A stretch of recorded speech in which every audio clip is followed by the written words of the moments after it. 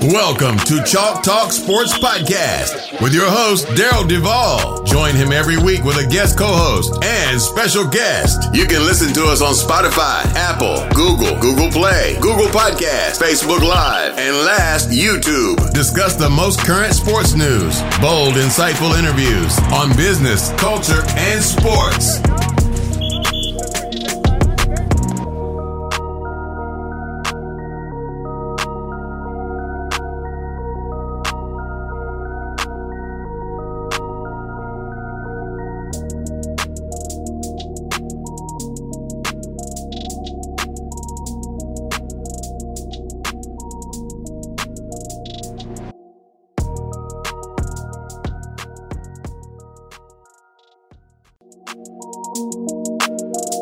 Thanks for listening to Chalk Talk Sports Podcast with Daryl Duvall. Make sure to like, subscribe, and leave a review.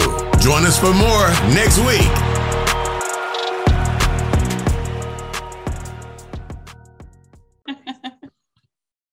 All right, we're getting ready to kick this session off, Powering You podcast. My special guest, I'm going to let you say it, Leslie.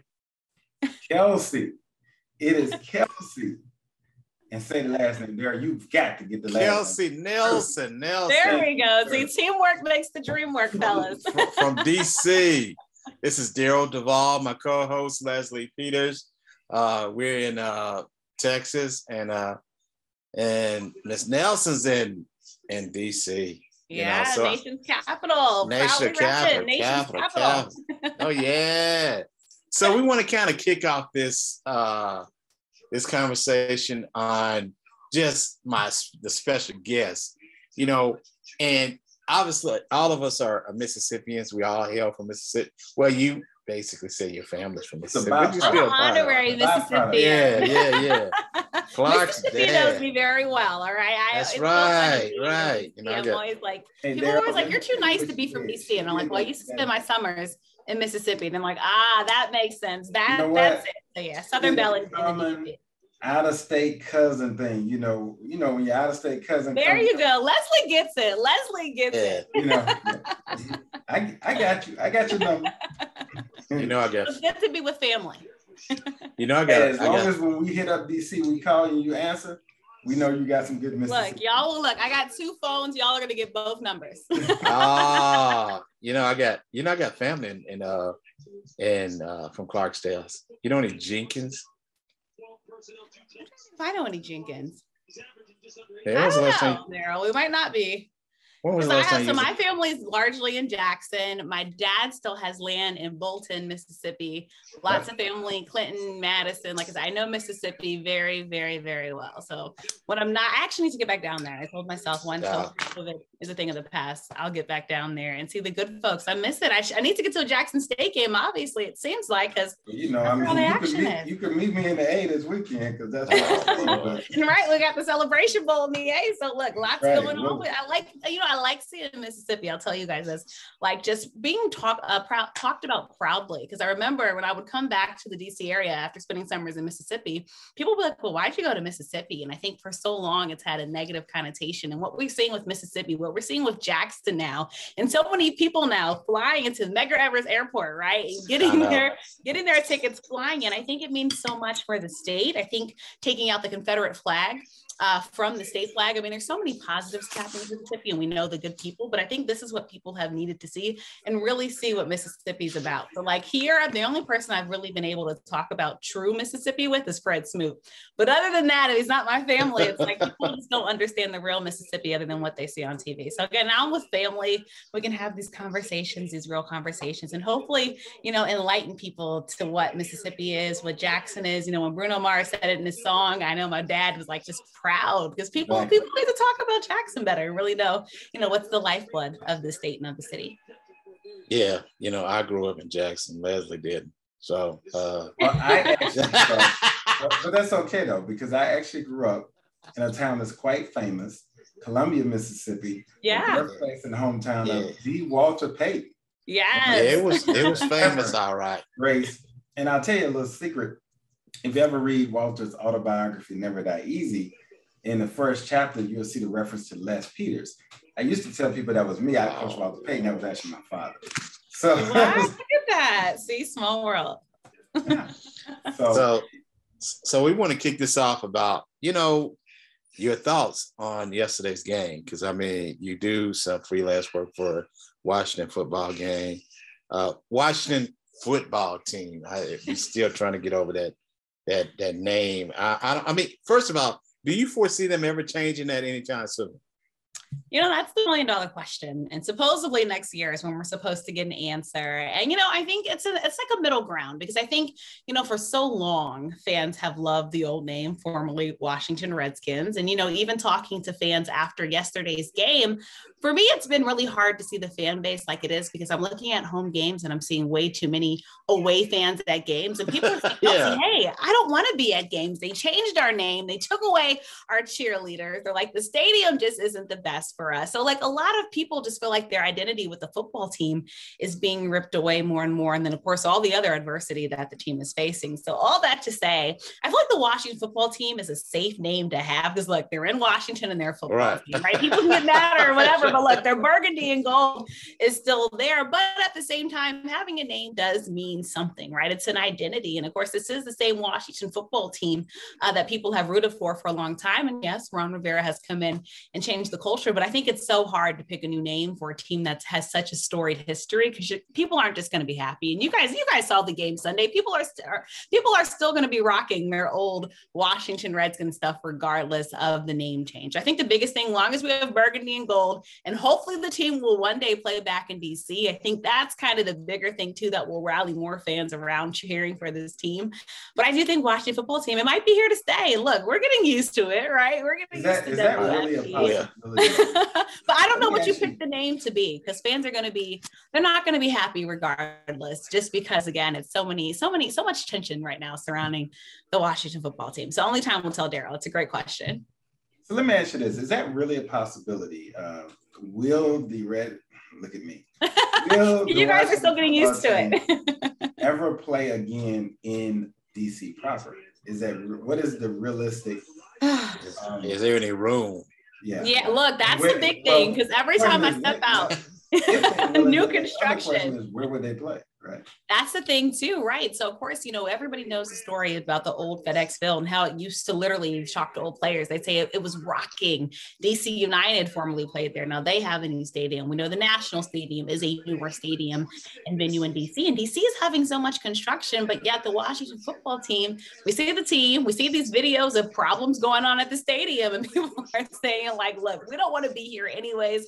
As much as I love PG County, Landover is a hike for people. It is in Maryland, right? And even though we love Prince George's County, there's nothing like a team actually playing in the city that it's representing. Again, especially when you're in the world's most powerful city, being Washington, D.C., where so much happens. So I think we would love it, but do I foresee it? Honestly, I don't. I think there's a lot of construction right now happening in Virginia. The team plays out in Ashburn. Amazon just got one of their new headquarters in Crystal City in Virginia. So to me, it makes sense maybe leaning that they might possibly go that way. Not saying I want it, because that would be even further hike for many fans to make the trip. And even in FedEx Field, the traffic is horrible there just because where it is.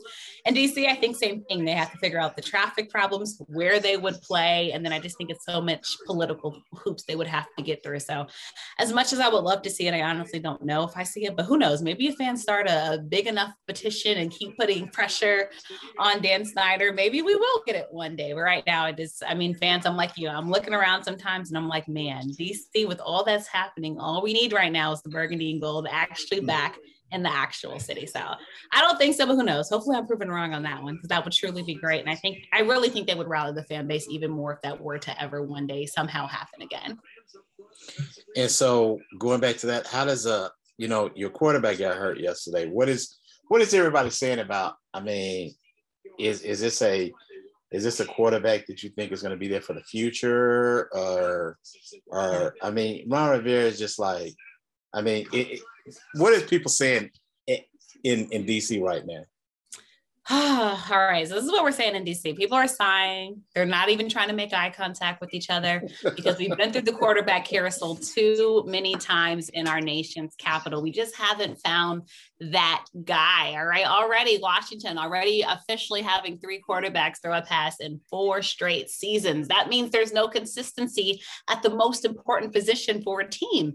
And if you don't have that consistency, it's hard. We've been heartbroken a lot in DC. So I think fans are just saying, like, come on. This when fans were really starting to believe in Taylor Heinicke. There's these shirts that say the legend of Taylor Heinicke, and that goes back to last year's playoff game in Tampa Bay when he made that leap towards the pylon and really just engaps, I'd say, the whole world with that.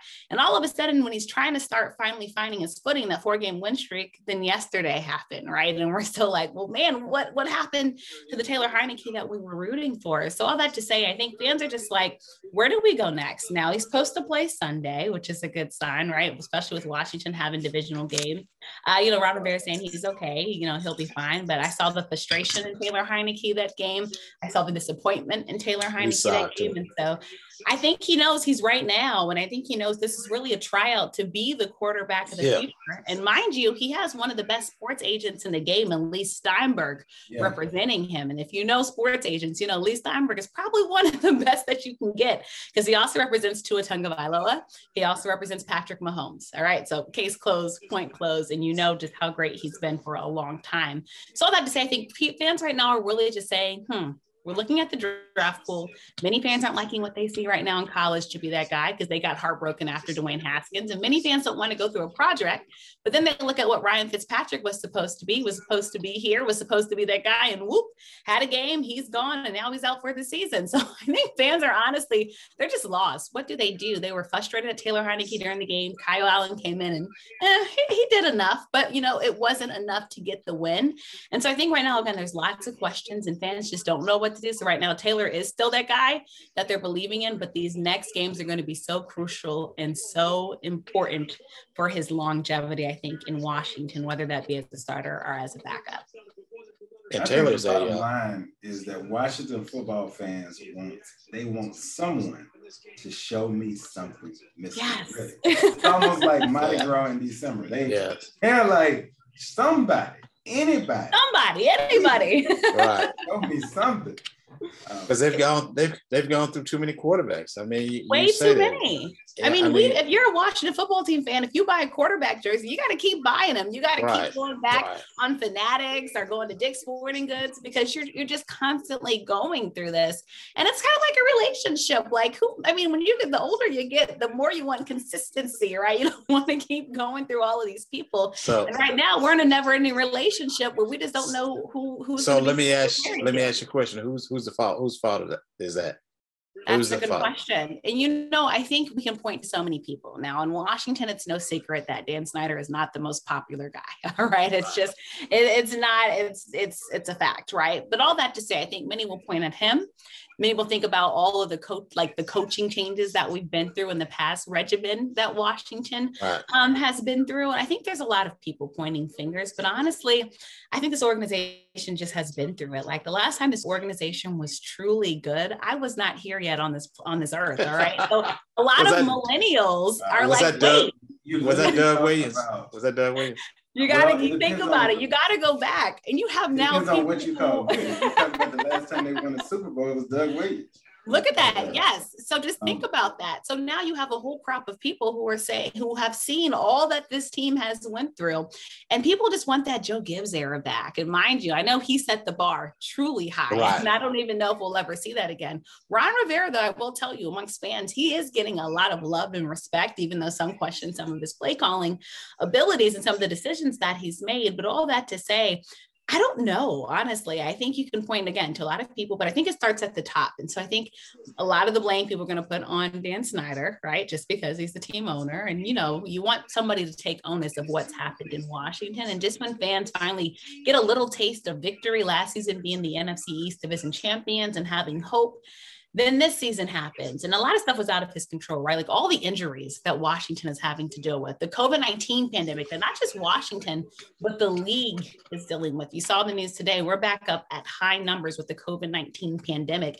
The Detroit Lions went into a game Sunday, not even knowing if they would have enough players to finish out the game. I mean, this is how bad things have gotten with the COVID-19 pandemic. So I think there's a lot of people, honestly, you could point fingers at, but this is what I want everybody to do, is point fingers at themselves. All right. Because I truly a football organization. It's on each person to do their job. It's a next man up mentality, and that's kind of how you get better together. So hopefully one day, y'all, Washington we just want the glory days back in DC, the hog days, the glory days, just some goodness DC needs. We want to be back. I'm going to switch gears for 1 second, but before I do, I'm going to be a little bit petty, right? What's the pettiness? So there, a former Washington quarterback that's now a color analyst, a broadcaster, yeah, right, made some interesting comments recently. And he kind of left it vague as to what he was actually referring to. And so what I always say, when you don't tell people the story, they will make it up. True. So just curious on the insight that you have on that and kind of what's been the flavor around town and the reaction to that statement. Yeah, so I think RG3, when he said he was having a book out, I think it's been mixed reaction. I think some people are just saying, well, not surprised, because as you all know, again, the Washington football team has been through a lot this year already having the lawsuit that they had to pay out. We know about the sexual harassment allegations, and even now we have people protest. Right. I mean, literally, this team has dealt with all the adversity that you could think of from all ends of the spectrum. So I think people now are just saying, well, look, here comes something else for the team to deal with. And this is why some are saying, hey, this is why they're not going to no longer support the team. And on the other end of the spectrum, I think some people, unfortunately, are making it like a joke, like RG3 just wants attention. He's kind of capitalizing on the moment. And my biggest thing is this, and this is what I've said on shows, this is what I've said to fans.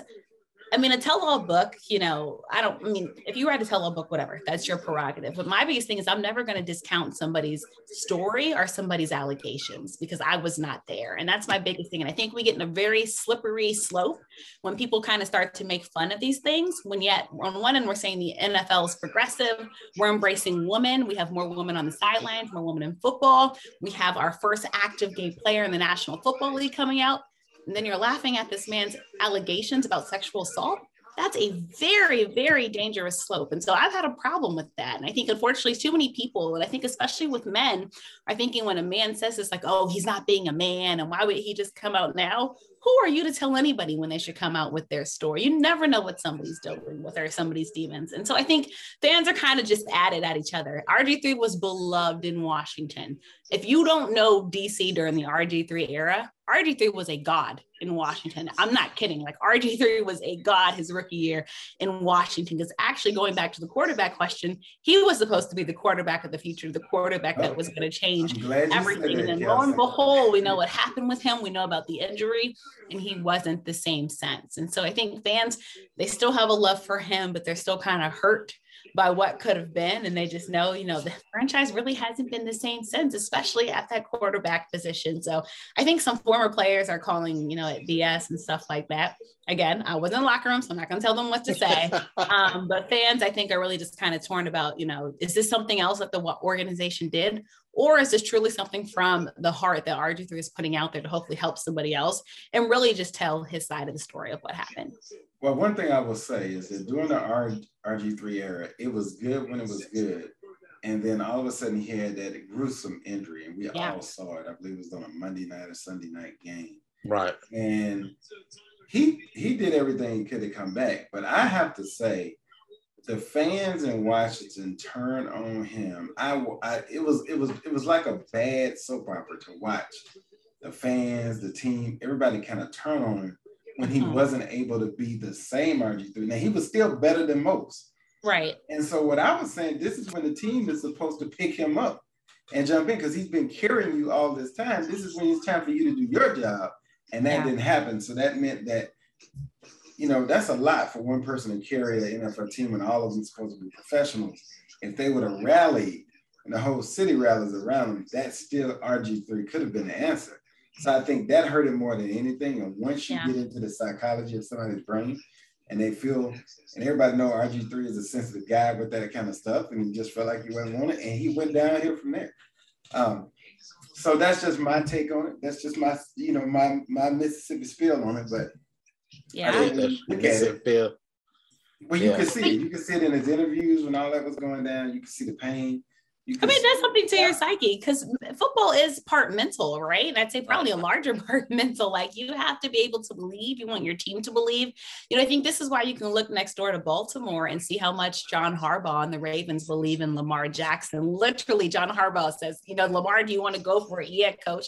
All right, you got that. I think that's kind of the belief that you see. And then you guys, I think with the Houston Texans and this whole Deshaun Watson situation, and you talk about, does the team support him? And we know that whole Sagan spiel. And let's just remember, the NFL is a business, right? Loyalty is royalty. But at the same time, if you're not making me money, I don't know where that loyalty is going to lie. If you're not watching football games. So I think Janet Jackson said it best. What have you done for me lately?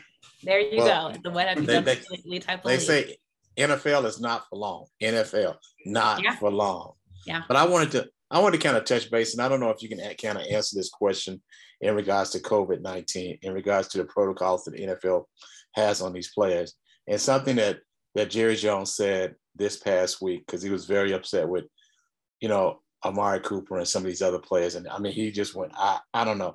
When they were asking him about, I don't know if you heard about the situation they were talking about that last week when they interviewed him and asked him about Amari Cooper, and he kind of got real quiet and didn't want to talk about it. And I think he said something to Amari. But what is your thoughts on these players? I mean, I know we all have to have, regardless of the situation, we need to be vaccinated. And if we're not, we get out there, we're going to hurt ourselves. Right. And what is and you around the guys, what is your thoughts and what are they saying? How do they feel? Yeah, I think the COVID pandemic, I think it took all of us, right, for a loop. No one thought we'd be here, especially this long. Like at first, when it first started, okay, maybe it'll be a month, 2 months, or a couple months. And here we are, 19 months later, and we're still, now we have a new variant, right, coming in, and we just don't know if there's any end in sight. So all that to say, I think players, a lot of them just want to play. Like they finally got to the top level of being in the National Football League. And as we know, it's very hard to make it there. And as you said, the NFL, not for long. The average playing expectancy is 3 years? 3 years. And so a lot of these guys, especially the rookies, right? It's the first class that didn't have like an actual draft in person, right? And had to do it all virtual. They're still, kind of getting their feet wet. And then this new rookie class that's kind of here to prove themselves. And they just want to play. So I think some of them, yes, it's annoying to have to go through COVID protocols, but they're going to do what needs to be done to play the game of football. And they also want their organizations to take it seriously because they're also glad to have fans back.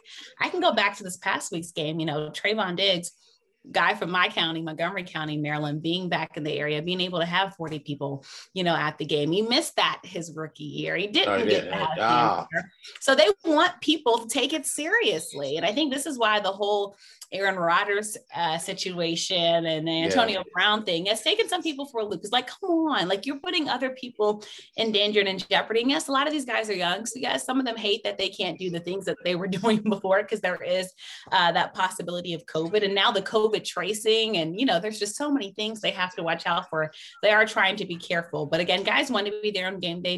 They know how important it is.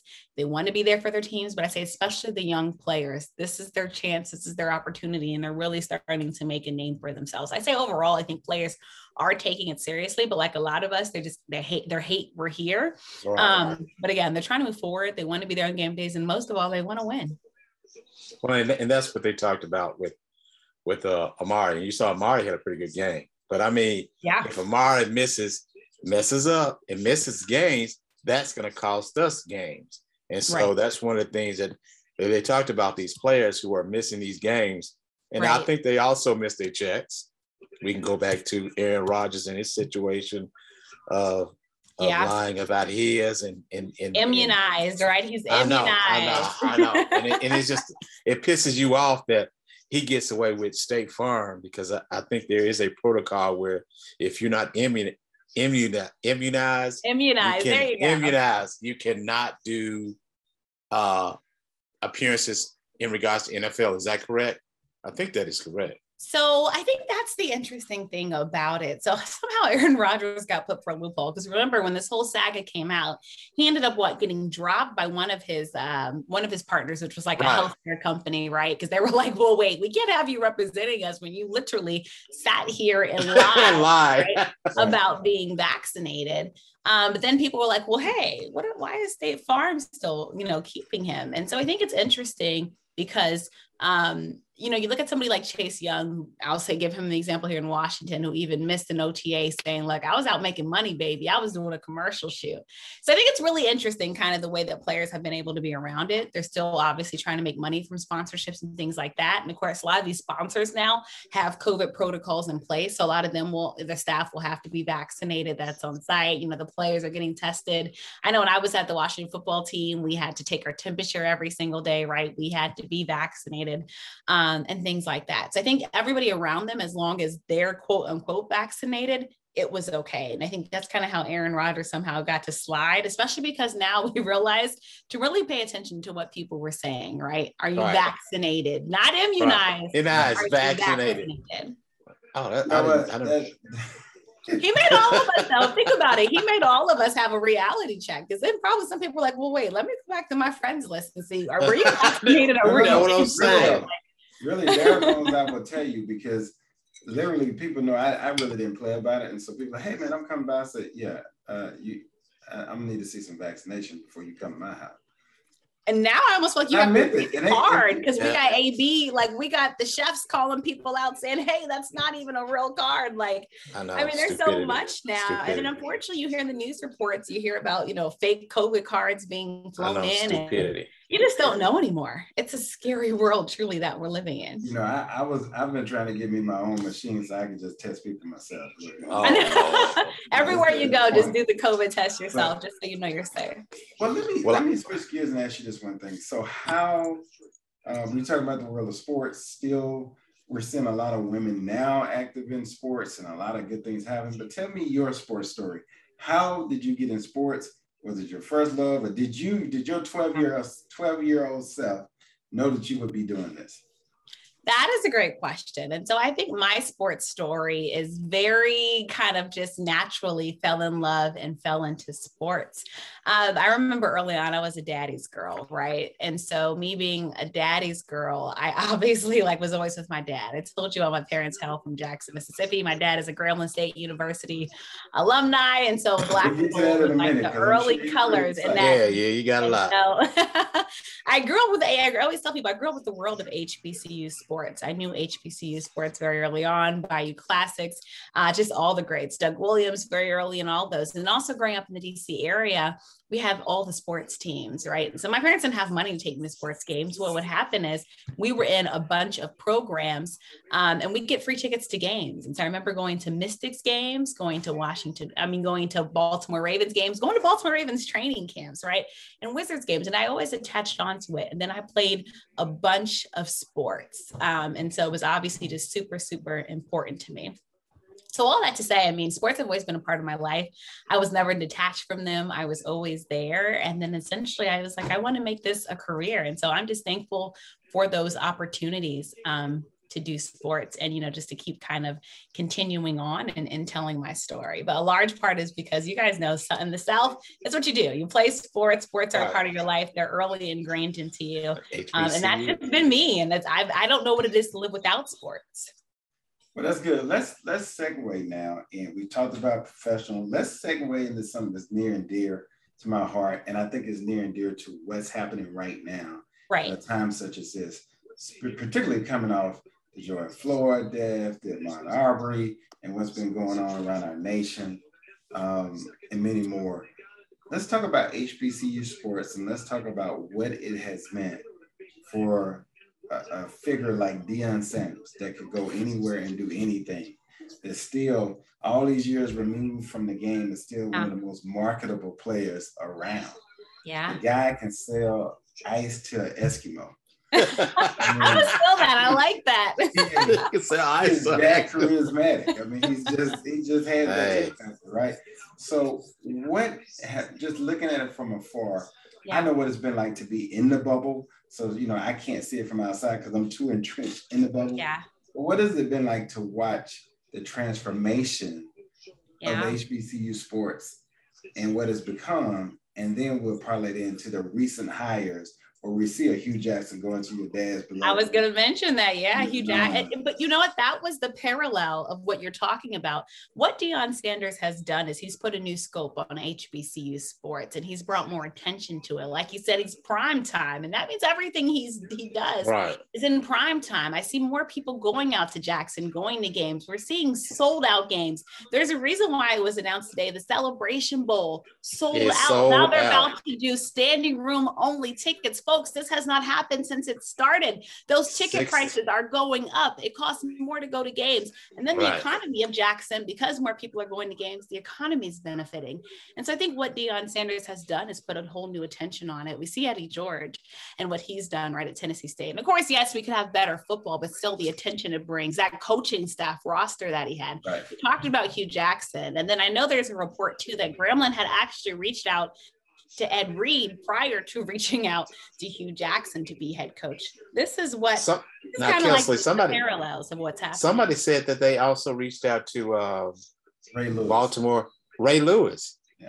But look at that. And best believe, why do you think that is? Because if I'm in the SWAC, I'm seeing what Jackson State is doing. I'm seing the recent number one recruit visiting Jackson State. The number one recruit in the nation. In the nation, going to an HBCU, going to Jackson. That declined his official visit to Alabama and LSU. But went on an official visit to Jackson. That never happened. Look at that. And then going back to what Deion has, some of his charm and charisma, the viral video that happened of the white fan, the Ole Miss fan that went to the Jackson State game. Yeah. All right, people, there are parallels happening. There's a reason why we're talking more about this. Even Deion Sanders' son and what he was able to do at the quarterback position. Yeah. And even now, if you're really listening to those games and hearing some of those transfers that are playing in these HBCU games, folks, they're coming from schools that you know. And so I think what's happening now is sometimes it just takes that one, sometimes when you're lighting that match, you got to start that first flicker and then the whole thing kind of blows up and lights up. That's what we're seeing right now with HBCU football. And I think it's huge. And now it's kind of keeping a pulse on this, but more people are now seeing this. For Hugh Jackson, just think about it. This could be a resurgence for him. We know he's coached on all levels and is a proven coach, but now he gets to revive a Grambling State football team, who I can tell you all as a Grambling State alumni, that's part of Gram Fam, that's still around Grambling folks. Southern and Grambling are looking at Jackson State like, hey, we've been here for a while now. So now they have to get better. And you look at what's happened with Southern, right? And getting Prairie View's coach. And so all this to say, I think now, y'all, it's a new day in HBCU sports. It's exciting. It's on. Let me tell you. Get the popcorn ready. During my time, right, get your popcorn, get your drinks. Like, we're on. Right. Yep. During my time at Jackson State, we were winning. I mean, so I was a J. I'm gonna date myself now, but I'm an alpha, so I don't crack. I look it all the time. But I was there playing and playing ball and there in school with Lindsey Hunter was there, Jimmy Smith, Tim Barnett, Fernando Smith. So we were not, it was nothing new for us to see pro players and scouts. We were good then, we just didn't get the attention. Right. So here's the question. So the NFL particularly has made a lot of profit off of letting HBCU players hide, not drafting them, but picking them up right away as free agents so they can pay them less and not have to pay them money to the second contract, even though they knew they were better than the people they were drafting, because they were drafting the second and third stringer at a Power 5. What Deion has done is said, no, we're not going to do that again. So watch what I tell you when I say the Dallas Cowboys. Now watch what I tell you. Dallas Cowboys and several other teams, we've had more scouts at Jackson State games. I think at the SWAC championship was 27 scouts or something like that. Look at that. So when you put that kind of pressure down, it's like, all right, are you going to be even? Are you going to give these guys a chance? Or are we doing the free agency thing? Right. Particularly when you put them in the combine and you put them in places where they outshine. So I think we're going to see a different draft this year. And I think that's going to even parallel and make the recruiting HBCU totally change. I got to tell you, after playing at HBCU, having that experience, there is nothing like playing when you got a band like that behind you. Oh, yeah. It's playing the songs that you know, right? To get you. Yes, that you can jam to, right? Like, I mean, it's true, right? Halftime is truly game time at HBCUs. And so I tell people this all the time. No, I didn't go to an HBCU. All my aunts went to Jackson State. I told you my father went to an HBCU, and being in the DC area, going to Howard, Morgan, so many different colleges and universities here. I mean, Bowie State. I mean, luckily, I feel like we were just privileged, to have what we had. And so I think this is what's exciting, like you said. And now the attention is there. And so I think now, hopefully, we won't have to go back through another draft where there are no HBCU players drafted. Because as you said, now the attention's there. I mean, how many people got to watch the SWAC championship and see Deion's, see his post-game comments? It meant a lot. And even knowing what Deion has battled through on those sidelines. And so I think it's huge. And I think this is something that's not being talked about enough, but even when Deion brought the Instagram model, Brittany Rayner, right, to the program, yeah. I think even now that might not resonate with people as much. I do think that was a huge moment for Jackson State because what Deion is doing, again, he's getting everybody involved. I talked about the Ole Miss fan that went there and had not experienced that, getting to go see a school play in Mississippi that he had not seen before. What is he going to do? He's going to go tell his friends. And now when Brittany Rayner, when she's trending on social media, Jackson State University, and these people who haven't heard of Jackson State University or don't know about HBCUs, what's the first thing they're going to do? What's the first thing you do now when you don't know something? You're Googling it. You're going on your computer. Right. You're going on your phone. So this all spreads the message and it gets more attention to the university. And I'm glad he did that because he's teaching them the game. But here's the thing a lot of people didn't know. Brittany Renner is an alumni. She went to school at Jackson. People forget where she's from. They forget where she's from. Yes. Yes. That's the story that's not talked about. Yeah. She was an all-SWAC soccer champion at Jackson State. Yeah. A good athlete, like you said. And it's like now, because people know obviously what she's known for now, but as you said, that's what kind of it goes back to. So it kind of ties the bow, it puts the bow on top of it. And I think the biggest thing now too, though, is that we have competitive football in the SWAC. It's like the SWAC is back. And again, so many people now are looking at it. I'm talking to DMV high schoolers here in the area, and they're talking now not just about the local HBCUs, but they're talking about primetime in Jackson State University. And I can't tell you that, this is truly the first time in my career where I've heard DC area kids talking about going to Southern HBCUs. It's all a parallel to microcosm. And I think what Deion has done is really spark things up. And also, mark my words, don't be surprised if you see more big name coaching hires going to HBCUs. All right. And that's going to I am hearing off the press. We both. See what Prairie View does here in the next week or so. Yeah, everybody keeps saying that. So now it's like we got to keep. I'm hearing Kevin Sumlin. I'm hearing the former Texas A&M coach, Arizona coach. And I'm hearing a couple other big names. So we're going to see what Prairie View does. So it's going to be real competitive in the SWAC next year.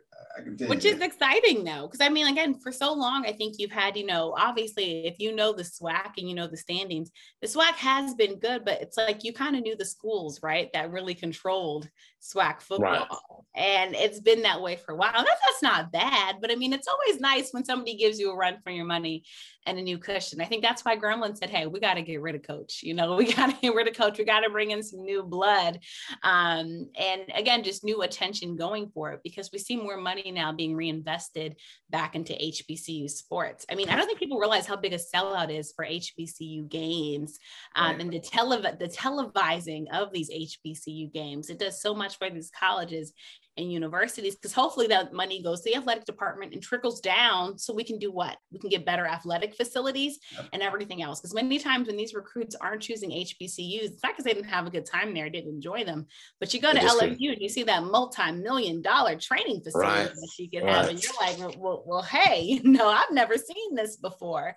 And so this is why it's so important to get this attention on these schools, to get the money on these schools, and they'll also help bring in alumni dollars. There's so many other things that will happen because of what's happening right now on the football field. Listen, Jackson State is raising record number of revenue this year. I exactly. I know just for me personally, my giving is probably up Look, when the school 300%. is winning, and I worked in so one of my internships, I worked at Georgetown in the annual fund, so working with fundraiser, and I can tell you right now, when a school is winning, the dollars are much easier to get, and they come in a lot better, right, folks? It just is what it is. You feel more better when you see that alumni check. You see that alumni ask coming in the mail when the school is winning, because then you're a little bit more excited to write it. Because otherwise, like, why am I writing to a losing program? Right. That goes back to professional too. When they win, money comes in. When they don't, you basically don't. No money comes in, and so there you go. It needs to be on a shirt. When they win, the money comes in. Right. And I was talking to one girl who sells. She sells for the Dallas Cowboys. She sells suites, not suites, but she sells office. They have a work. What is it called? A virtual office. An area, and she sells suites there, and now she's getting ready to go to the ticket office. And I was like, you don't have to worry about that because they sell out anyway. You straight. She's good too. But like Leslie said, it's the swag. What Jackson State what Deion is basically done with Jackson State. I think when you were down here last summer, I was telling you I live closer to Prosper, which is closer to where Deion lived when he was living over here. And it's just amazing because he's always tried to help the kids out. He had an opportunity.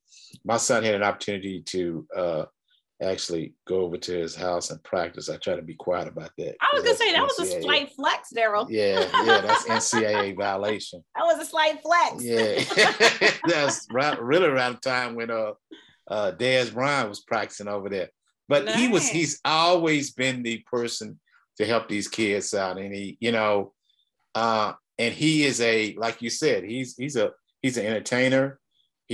He gives back to the community. And he's made a difference for Jackson. He's really made a difference. We still got a lot of work to do in the city of Jackson. It is sad when I grow up and what it is right now. It's a shell of what it is. That's what my parents are always telling me, that same thing. My mom doesn't come out at 5 o'clock.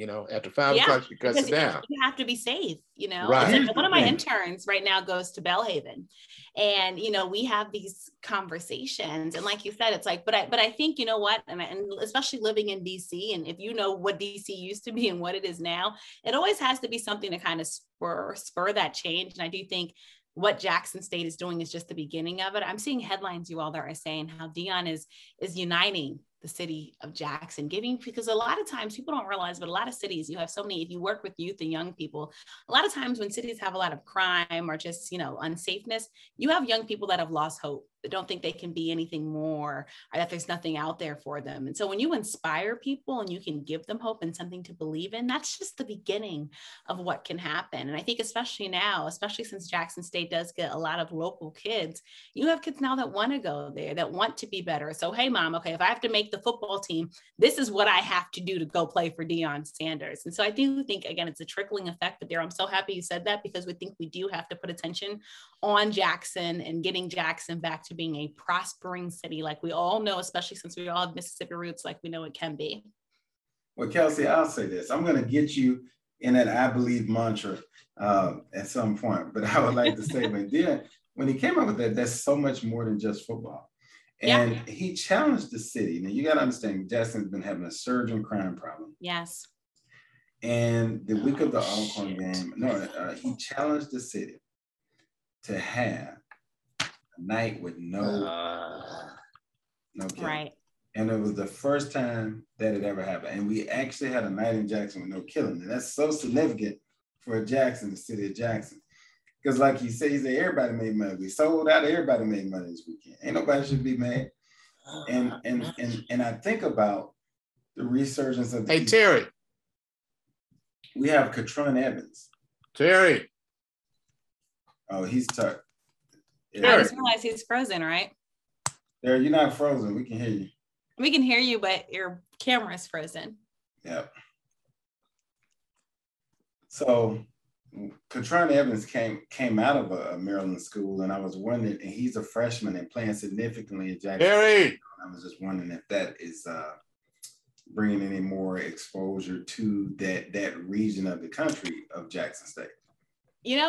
That's a great question. And, something, if you follow me on Twitter, something I always tweet is the DMV breeds ball players. And when I say ball players, I'm talking about basketball players and football players. Now, many saw In the Water that Kevin Durant directed and produced. And I think that basketball is part of the identity of the DMV. But also when I talk about ball players and the great programs that we have here, we have a lot of talented athletes. Let me tell you, on game days, you'll see a lot of people with DMV roots.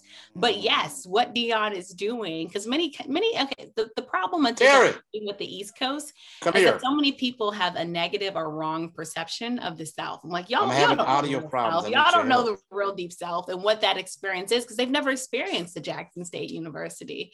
So now they get to see it on TV. And what's happening when these games are on TV? You're seeing the commercials about the school. You're seeing the commercials with the other students involved. Like you said, you're seeing the band, you're seeing the alumni. And now people are saying, let me find out about this school that's down in good old Jackson, Mississippi, and see what's going on there. And so, yes, I think I am seeing the most amount of athletes that I've heard. And since I've been on this earth 29 years now, talking about schools in the South and in the SWAC. For a long time, the two schools that I heard about, and you guys won't be surprised by this, when they talked about going to schools at HBCUs in the SWAC, it was Grambling and Southern, right? And it's for a reason, right? Because for a long time, they were at the top, the Bayou Classic. And there's actually a good amount of Grambling and Southern alumni that live in the DMV area. Jackson State too, but nobody was thinking about Jackson State. It's like, yes, we know they have 4 people in the Hall of Fame. That was old, Kelsey. Like, we want the new people. And so Doug Williams, for a long time, carried Grambling, right? Doug Williams having ties here to the Washington football team and what he did for here. So people knew about it. But I think now Deion, a lot of people want to go play for prime time, especially now that the team is winning.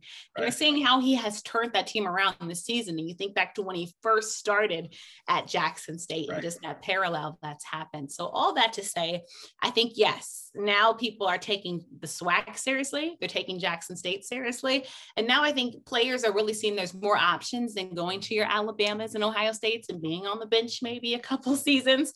And instead saying, hey, why don't I go to this HBCU? Give it a chance and hopefully get that playing time. I'll give one example. When Kayla Newton was at Howard University, and of course I'm talking about Cam Newton's brother, and of course he has since left, but the attention that Howard football got was something I hadn't seen, right, for the Howard football program. And I think especially it was good for the MEAC. And of course, I think we both can say the MEAC has kind of been through it with the universities and colleges, unfortunately, that have since left the program. But all that to say, people cared about Howard football because that last name Newton was on the football team playing the quarterback position. And we all know what his brother Cam had done. And it was huge for him to do that. Then you see Steph Curry and what his donation did and Howard's golf program. Again, trickling effects. And now Howard's probably the most well-known HBCU. Right.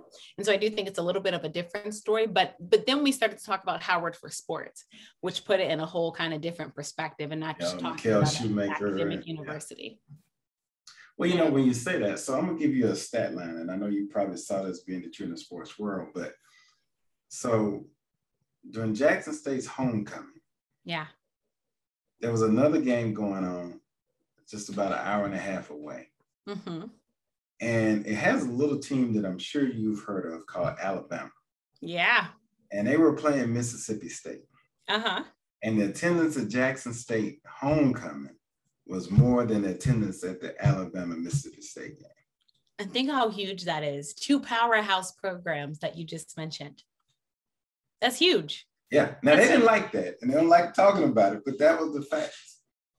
And then I think, but it needs to be talked about. There's a reason why Mississippi Veterans Memorial Stadium is what it is this season. There's a reason why now people are going to be lining up to buy season tickets and not caring about the price, right? Paying that pretty penny, paying that hard-earned dollar because they're really liking the product on the football field. And I'm seeing more Jackson State memorabilia on my timeline than ever before. Before it was only my aunts on my timeline rocking the Jackson State University gear. But this is what's important because I think, again, you see this pride that's back in the athletic program. And best believe, if you understand college sports, when a big sport at a university like football does well, the goal and hope is that will also trickle down to the other sports that are in that athletic program and university, right? And the dollars can go that way. And then hopefully now that fans are vested in football, they'll also support the other sports, right? And the other athletes that are at that college and university. And I think this is what's happening now. And again, there's a reason why now you're hearing ESPN, regular reporters, not their quote HBCU reporters, regular reporters talking about these games. We're making sure HBCU highlights and plays are on SportsCenter top 10, etc.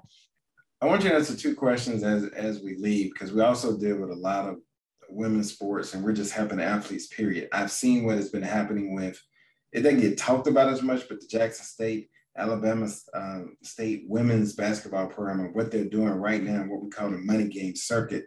You know, Jackson State went to Miami and lost by 4. And we know what happens with the officiating in the last few minutes when the game was that close, because they came from behind from a 19-0 run to tie the game. And then, of course, it seemed like they fouled everybody out on Jackson State team. But Alabama, and then they beat La Tech and they beat Nicholls State. And you see what's happening with Alabama State.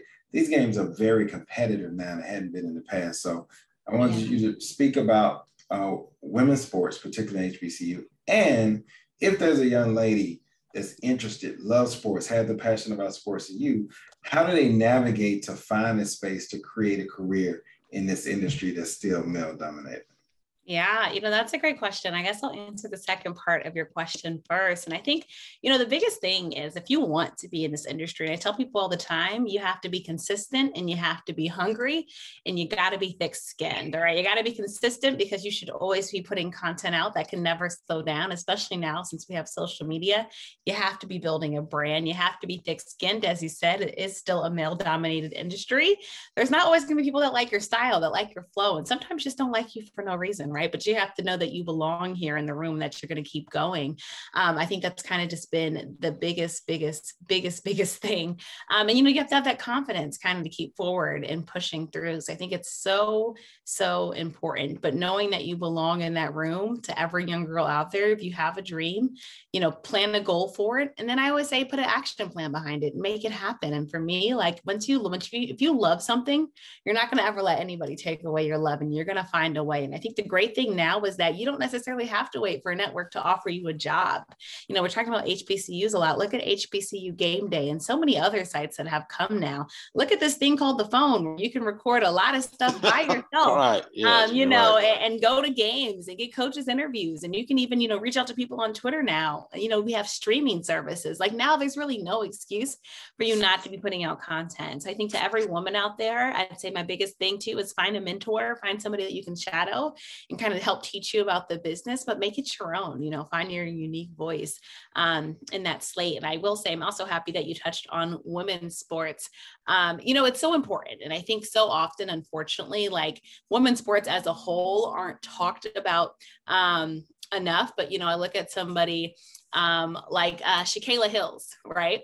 Or Shaquilla Hill that went to Grambling State University. And I remember the shout out from like LeBron and stuff like that. And I think, HBCU sports, and I think especially basketball, I think you see a lot. I think the great thing about basketball is that many times you can see kind of those upset games happen, because I do think basketball is a sport where you don't necessarily have to have a fully talented team. You can have a talented player that can carry it. Sometimes you can have people that just have on nights, on the right nights, and it can happen. Football is more, you need at least a couple guys, right, to be good, right? You're really counting on each other. Where again, basketball, I've seen teams that have had a great player, be able to win a lot of games, and they're relying a lot on that player. But I think to your point, what you said, I think that competitiveness is going to be so great for HBCU sports. And of course, we know about the money games, and I know this isn't basketball related, but I still remember what Howard did when they went up to UNLV. That still resonates waves here in the DC area, because it was that big of a game, and how that kind of changed the trajectory for the Howard football program. But I think when you have these stars now, and a lot of these young women athletes too, especially with the NIL now, are having a social media following, and especially with the NIL now, they're able to get some money, endorsements and things like that, and people behind them and brands behind them. So I think this all kind of alludes to a bigger picture of why we need to support women's sports. And I actually think women's sports now are in a perfect place, because right now we're seeing women's sports grow at an unprecedented rate. The WNBA viewership went up, right? Fans, ticket sales, everything is kind of happening. I remember when the Chicago Sky just won their most recent championship, you saw that game sold out, folks. Like women's sports, especially women's basketball, is in the right place at the right time. And women's collegiate sports, I think, are kind of catching up to it. I think especially now, people are really wanting talent. And so whether that be the women's or men's team, they're going to go follow that. So I think it's huge. So important that you mentioned that. And I think it's also up to each of us to make sure that it's remember I said how it starts with us, how I said it doesn't matter. Like you can point to the top of a university or you can point to, a dean or something like that. No, it starts with you. If you're going to sit here and say, we need to support women's sports, how many women's sports games have you been to? How many women's athletes are you following? How many women's athletes are you reaching out to, getting quotes for your next article or a story? I mean, there's so many different parallels that you can kind of build off of. So I do think it starts with us and that attention. And so the same energy that we're giving to HBCU sports, let's make sure we're giving it to our women's athletes as well. And that we're trying to at least level the playing field for both men and women, because when one succeeds, we all succeed, right? And then I think that success will kind of trickle over to the other. So I'm so happy, Leslie, that you mentioned it, and just thank you both for putting and shining a light onto it. But no, especially again with social media, it's changed the game. And I think a lot of these athletes now, you'll see your Kevin Durant's and LeBron shouting out females and males who they see, right? Just being impressed by them. People like talent. People follow talent. Now it's easier to find talent because all you have to do is upload a highlight reel and the world can see it because you can go viral. So if it's out there, people will come to you. So last thing is what's next? What's next for you? What is your next thing? What is your next project? Oh my gosh, it's so much. So I think so in the DC area. So football, obviously, it's kind of like my main beat. Football is my first love. So as you all can imagine, we're getting close to the playoff picture. So it's been exciting. I just joined Tony McGee's Pro Football Plus. If you're a football fan, you should know the name Tony McGee. Of course, had a great playing career in the National Football League. So talking Washington football team with him, Gary Clark, Rick Dak Walker, and other football greats that joined the show. It's been a lot of fun, and that's on Masson. It's here in the DMV area, so people can actually check it out on TV. I love my friends that shout me out, watching me from the gym, getting the exercise in while they're getting their sports talk. And then also working with the Draft Network. So as you all know, sports betting has opened up a whole new floodgate. I know in Maryland, got sports books. So that's been fun too, to kind of be a part of this immediate wave. I will have some more news I'll be able to announce soon that I can't announce yet. But football-wise, lots coming, house and basketball news to also soon announce. But I hope everyone honestly continues to just follow along the journey. As you all know, I also do a bunch of hosting. I'm doing a lot of projects right now with different nonprofit groups. One of the most important ones is Special Olympics. Actually working on the EKS 100 campaign with them, honoring the late great founder Eunice Kennedy Shriver, and all the great work that she did for inclusion. I'm very big into sports and inclusion, and that we can all kind of progress and win together. So that's also been fun to be a part of. And I hope everyone checks that out as well. So everyone just follow me on social media. I have a lot of content that I'm usually putting out there. So how do people follow you on social media? Of course, The Real K Nelson on Twitter and Instagram. Definitely check me out there. And Facebook, just Kelsey Nicole Nelson. Easiest place to reach me is my website, kelseynicolenelson.com, where you can email me, follow me on social, and just check out my content, my latest videos, audio shows, and everything like that. But yeah, right now it's been fun covering all the DC sports, doing a bunch of coverage with the Washington football team and our Washington Wizards. And so feeling pretty good right now because DC, I feel like, is in a pretty good place football and basketball wise. So it's been fun, Daryl. And of course, talking to good folks like you all. Thanks for listening to Chalk Talk Sports Podcast with Daryl Duvall. Make sure to like, subscribe, and leave a review. Join us for more next week.